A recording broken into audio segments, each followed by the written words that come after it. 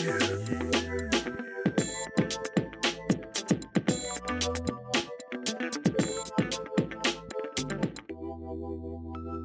everyone. Again, welcome to another edition of the SERMAPod. This is the podcast for the Sports and Entertainment Risk Management Alliance. I am the founder and CEO of SERMA, Rich Lenkov, and I am also the host of the SERMAPod. And we're very honored to have a very special guest today from Early Sullivan. Brian Sullivan is an attorney in Los Angeles.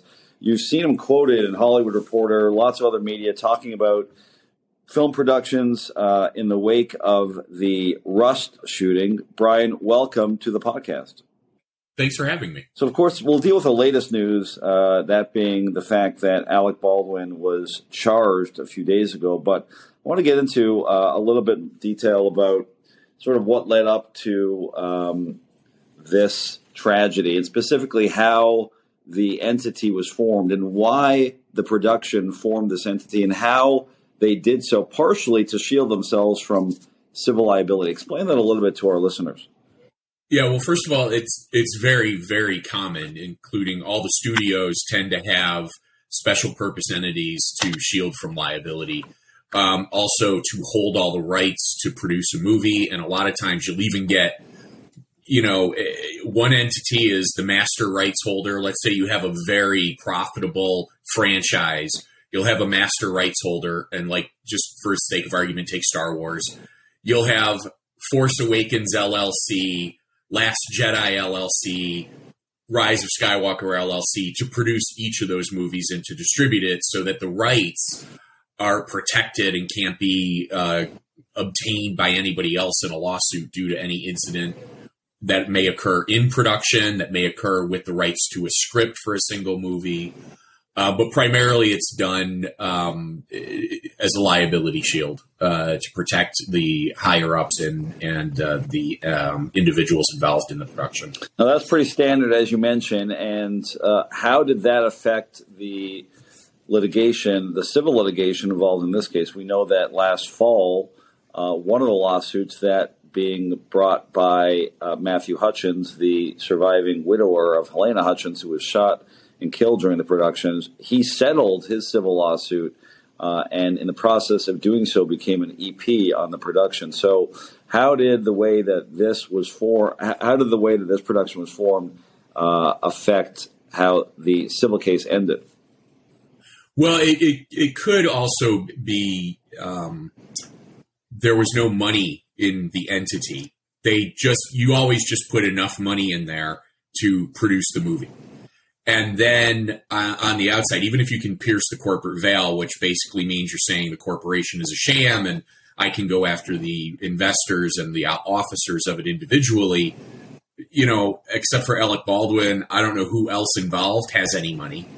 And then you have insurance that would come in and likely paid the settlement. And I don't know how much that is, but it wouldn't surprise me if they just put policy limits up there and you get your money now instead of litigating for 2 years and waiting to get that money and then getting a judgment and having it appealed and going from there. So it might be just I'm getting the maximum the insurance company put on the table. I can't get any money from anybody else in the production or from the production entity itself. And they're going to give me an EP credit to sweeten the settlement and to try to do some sort of mea culpa type, sorry, this incident happened.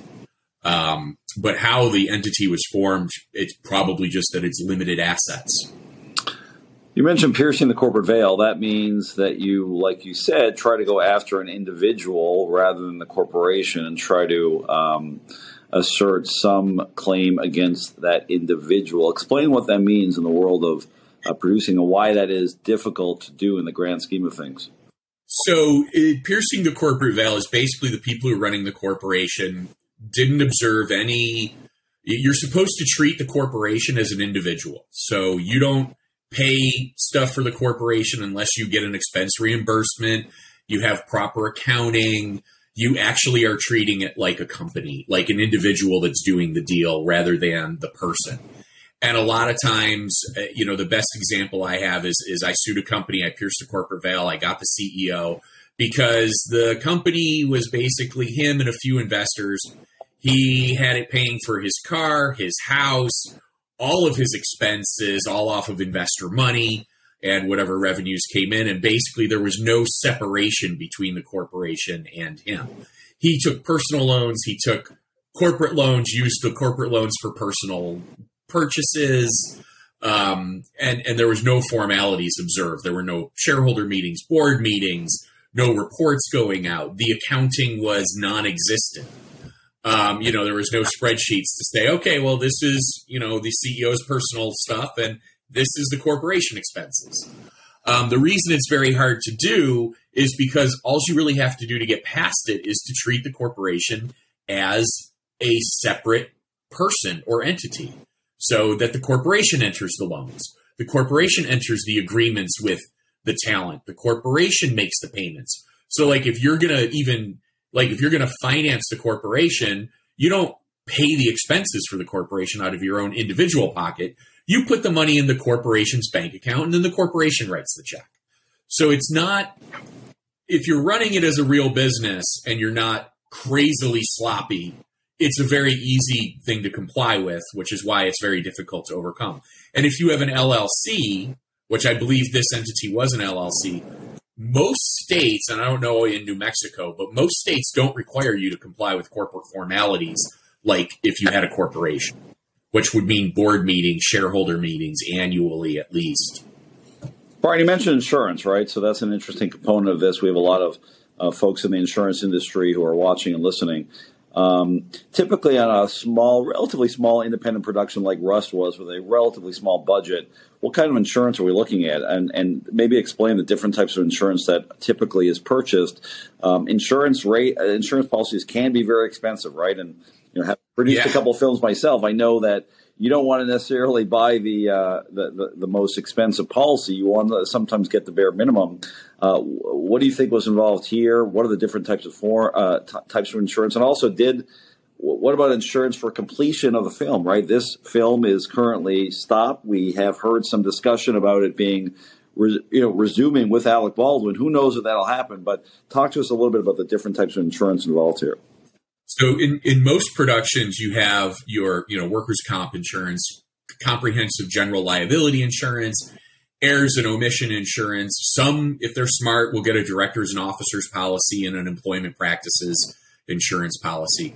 For this incident, it likely was covered under the general liability policy, which most of those policies are $1 million per occurrence, $2 million in the aggregate, which means you can't have claim. If all of your total claims are over $2 million, they'll only cover up to $2 million. So the errors and omissions is more of, for like your production, whether you have the rights, if someone sues you for stealing their script or copyright infringement, directors and officers. And, that's for your directors and officers. If they are engaged in fraud or misconduct, this insurance would cover, a defense. Employment practices, if someone sues for sexual harassment, it's not usually covered for wage and hour claims. But in this case, the general liability policy is there. Plus, there's usually a deductible or a self-insurance or a self-retention amount that has to be paid. I've seen a lot of people get insurance and think, oh, the deductible's like $10,000, and then they look, it's $125,000. If they don't have it, and if they don't pay it, the insurance company doesn't have to, until you pay that, then they don't have to step in. And then also it's not like car insurance, like most people think, where, oh, well, if this happens, I'm covered. No, you're covered based on the language of the policy. And like you said, you can go for the Rolls Royce of policies where they cover anything that happens out of this incident, or they'll cover, they might not cover an incident with a gun. It literally might say we don't cover any firearm incidents. Typically terrorist attacks aren't covered and force majeure stuff aren't covered. But there's a lot of things that are excluded from coverage the cheaper you go on the policies. And on most small independent films, they go for the cheapest policy that they can. And to that point, and I don't want to get too much in the weeds on coverage, right? But, it's a really interesting topic. And, I'm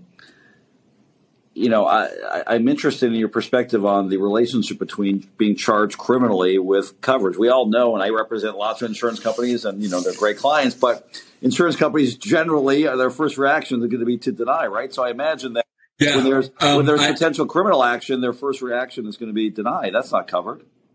I know. I just dealt with this issue in California, unrelated to that, but I found some case law that's in California that's like, yeah, we know they're charged with a criminal act, but they could also be sued civilly for the same action. Right. So you still have to cover the civil action, even though they're criminally charged, because they're different theories of liability. And in California and most states, the duty to defend is broader than the duty of indemnity. But I will tell anybody that wants to get into entertainment law, like, no insurance inside and out, because you will be dealing more with insurance issues than with actor agreements. 100%. It's not always the red carpet glitzy things that people think it is, right? I would say, and I have a very weird practice, but I would say like 20% of my practice is just sending letters to insurance companies and threatening to sue to try to get coverage of defense, because they're always trying to figure a way out of that. I won't say every one of them, but some I've had just say, yeah, it's covered, we got it. But then you still got to kind of watch it and make sure as the case progresses, because they usually do it under a reservation of rights letter. Yeah, so it's really, you raise a really interesting point about, some of the clients, and I know you've represented some really high-profile clients over the years, everyone from Robinson Cano, Wayne Brady, Howie Mandel, I saw, Susan Lucci. I'm wondering your perspective, given your representation over all these many years, what effect will it have on talent, on actors? We understand that Alec Baldwin has also been charged criminally in his role as a producer, but he's also been charged in his role as an actor. And what are your thoughts on how, these civil actions and criminal actions affect talent going forward, especially on small independent productions, when you really do sometimes rely on, talent coming in and not being paid a lot in order to get a production done?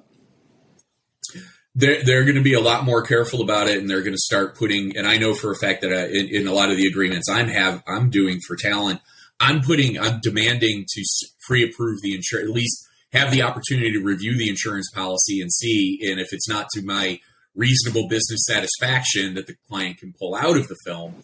You don't have to worry about that with studio movies, but with the smaller independent films, yeah, it's a very big concern. Also, like, I've had, producers and clients of mine that are producers and independent producers, they're like, well, they want me to personally guarantee the salary. And I was like, yeah, go ahead and do it. I know how much you've made over the past couple of years, and it's your judgment proof. So, like, as someone representing talent, I'm going to look into that. Who's actually backing this movie? Who's going to guarantee it? And the most common thing is an escrow for salaries and for any liabilities, that you want a certain amount in escrow to protect the client. But a lot of clients, they have their pet projects, or they're in love with the project, and they kind of are willing to take the risk. Now, let's also be clear, this type of incident on set is egregious, but it's not common. I think 5 times I can think of just off the top of my head where this has happened over the last 40 years.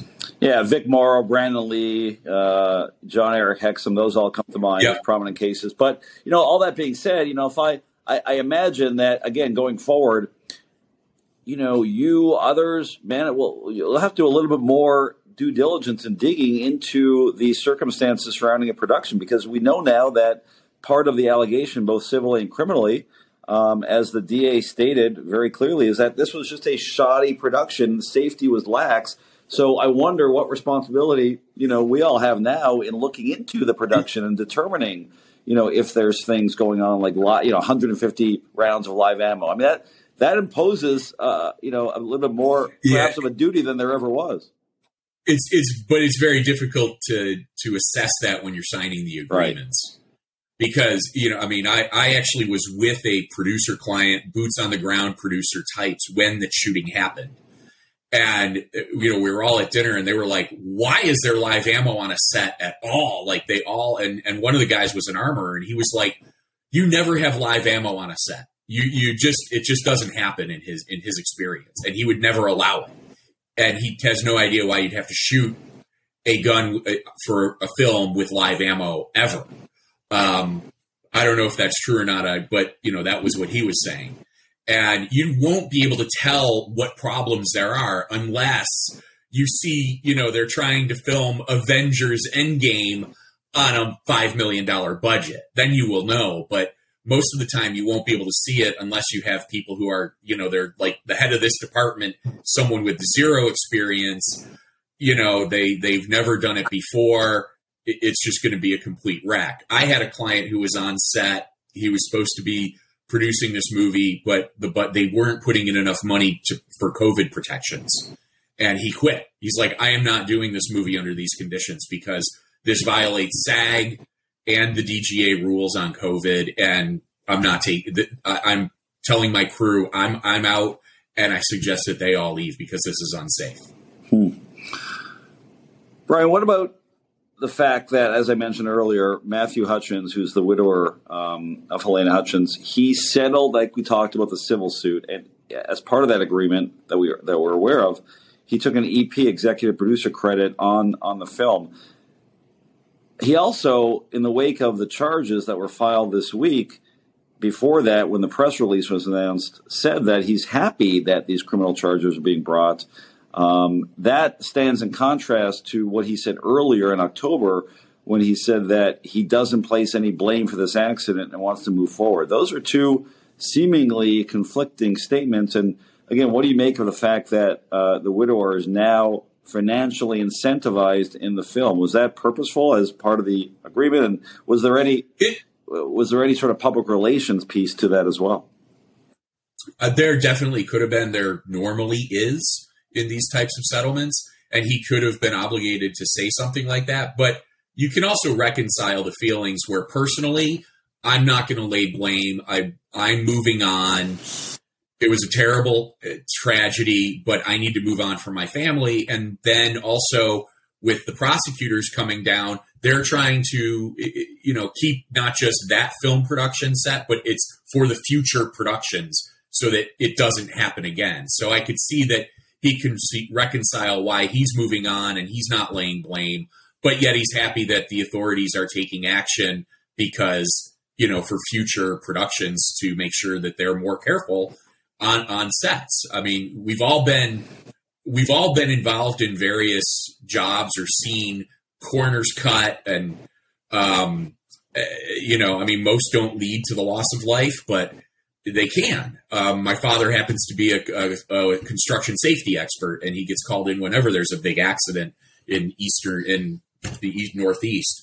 And, it happens, unfortunately, and people are always trying to cut corners. And if the authorities in New Mexico are going to take action, it would behoove producers to, and not just producers, but the below the line crew and department heads to toe the line a lot more and look out for each other as well. So if you see in one department they're slack, you raise it. Right. Brian, the New Mexico Occupational Safety Bureau assessed a fine in April of 2022 against the production, and they said that there were serious safety violations. In response, the production asserted that basically the law permits producers to delegate crucial functions such as firearm safety to subordinates on the film, as they allegedly did here. What are your thoughts on that? I mean, is that a sound legal argument that the buck doesn't stop with the producers, but that they're allowed to delegate to subordinates? Personally, I think it's a way. No. You have to make sure, I can't delegate, drafting a brief to be filed with the Supreme Court to my secretary. I can delegate her faxing for emailing scans of stuff. But, that's, you got to make, and even then, I always tell this to people, and I've lived by this since I became an attorney. It's my job to make sure the people working for me do their job.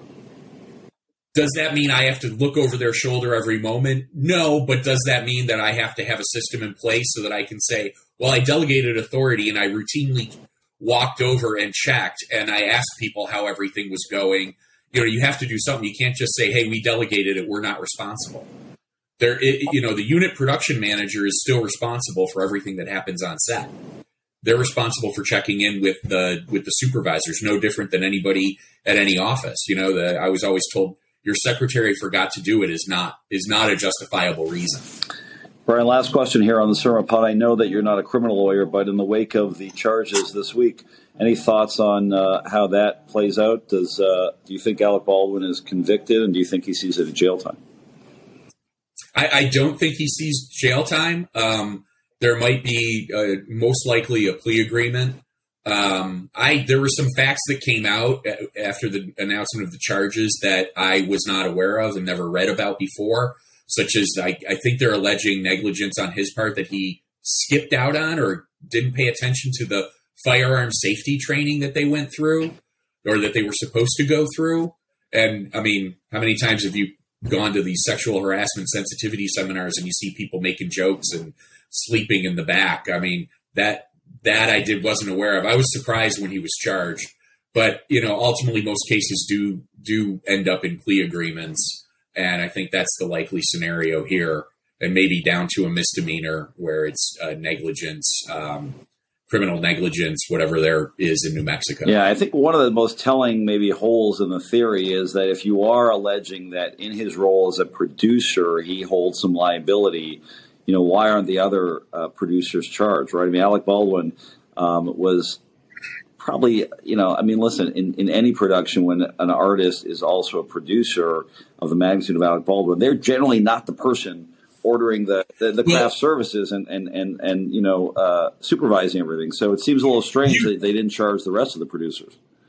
Yeah, and I said that before to another outlet, that the producer credit, there's all sorts of rules for the guild and getting the PGA, but you can get producer credit for making creative contributions, and you have no responsibility whatsoever for what goes on set. And that's what I thought Alec Baldwin's role as a producer on the film was, is that I read somewhere where it was his kind of pet project, and that he made creative contributions, revised the script some, made some contributions on where to shoot it and who to cast in it, and maybe he brought attachments to it, other cast members. So that person does not have any obligation to ensure safety on an overall set. But what I read is that I think the DA is going after him because of not paying attention during fire safety. Right. He was the one who pulled the trigger, who pulled the gun out when it went off. And there could be an argument made that he should have checked if it was loaded and not relied on somebody else. I can tell you, being involved with weapons, and I used to go skeet shooting and things like that, you never pick up a gun without checking whether it's loaded or not. That's just the first instinct you do is you check if it's loaded, you pull the clip out, unchamber the round, and make sure it's clean. And also when you're at a shooting range, you leave it on the shooting range so that everybody can see that it's empty. And it sounds like he didn't do that. Now, an argument could be made that he was relying on the person who was responsible for it. I don't know what the DA is thinking. And I'll also admit that, having represented celebrities in various cases, sometimes there's politics, and a DA usually wants to, run for governor or Congress. And having a high-profile case puts your name in the paper more often. I'm cynical, so that might be why. It could be perfectly legitimate, but I can't help but thinking, part of me thinks that might be why, the big target. Very, very interesting insights and observations from Brian Sullivan of Early Sullivan out of Los Angeles. Thank you so much for joining us on the SERMAPod, Brian. Thanks for having me.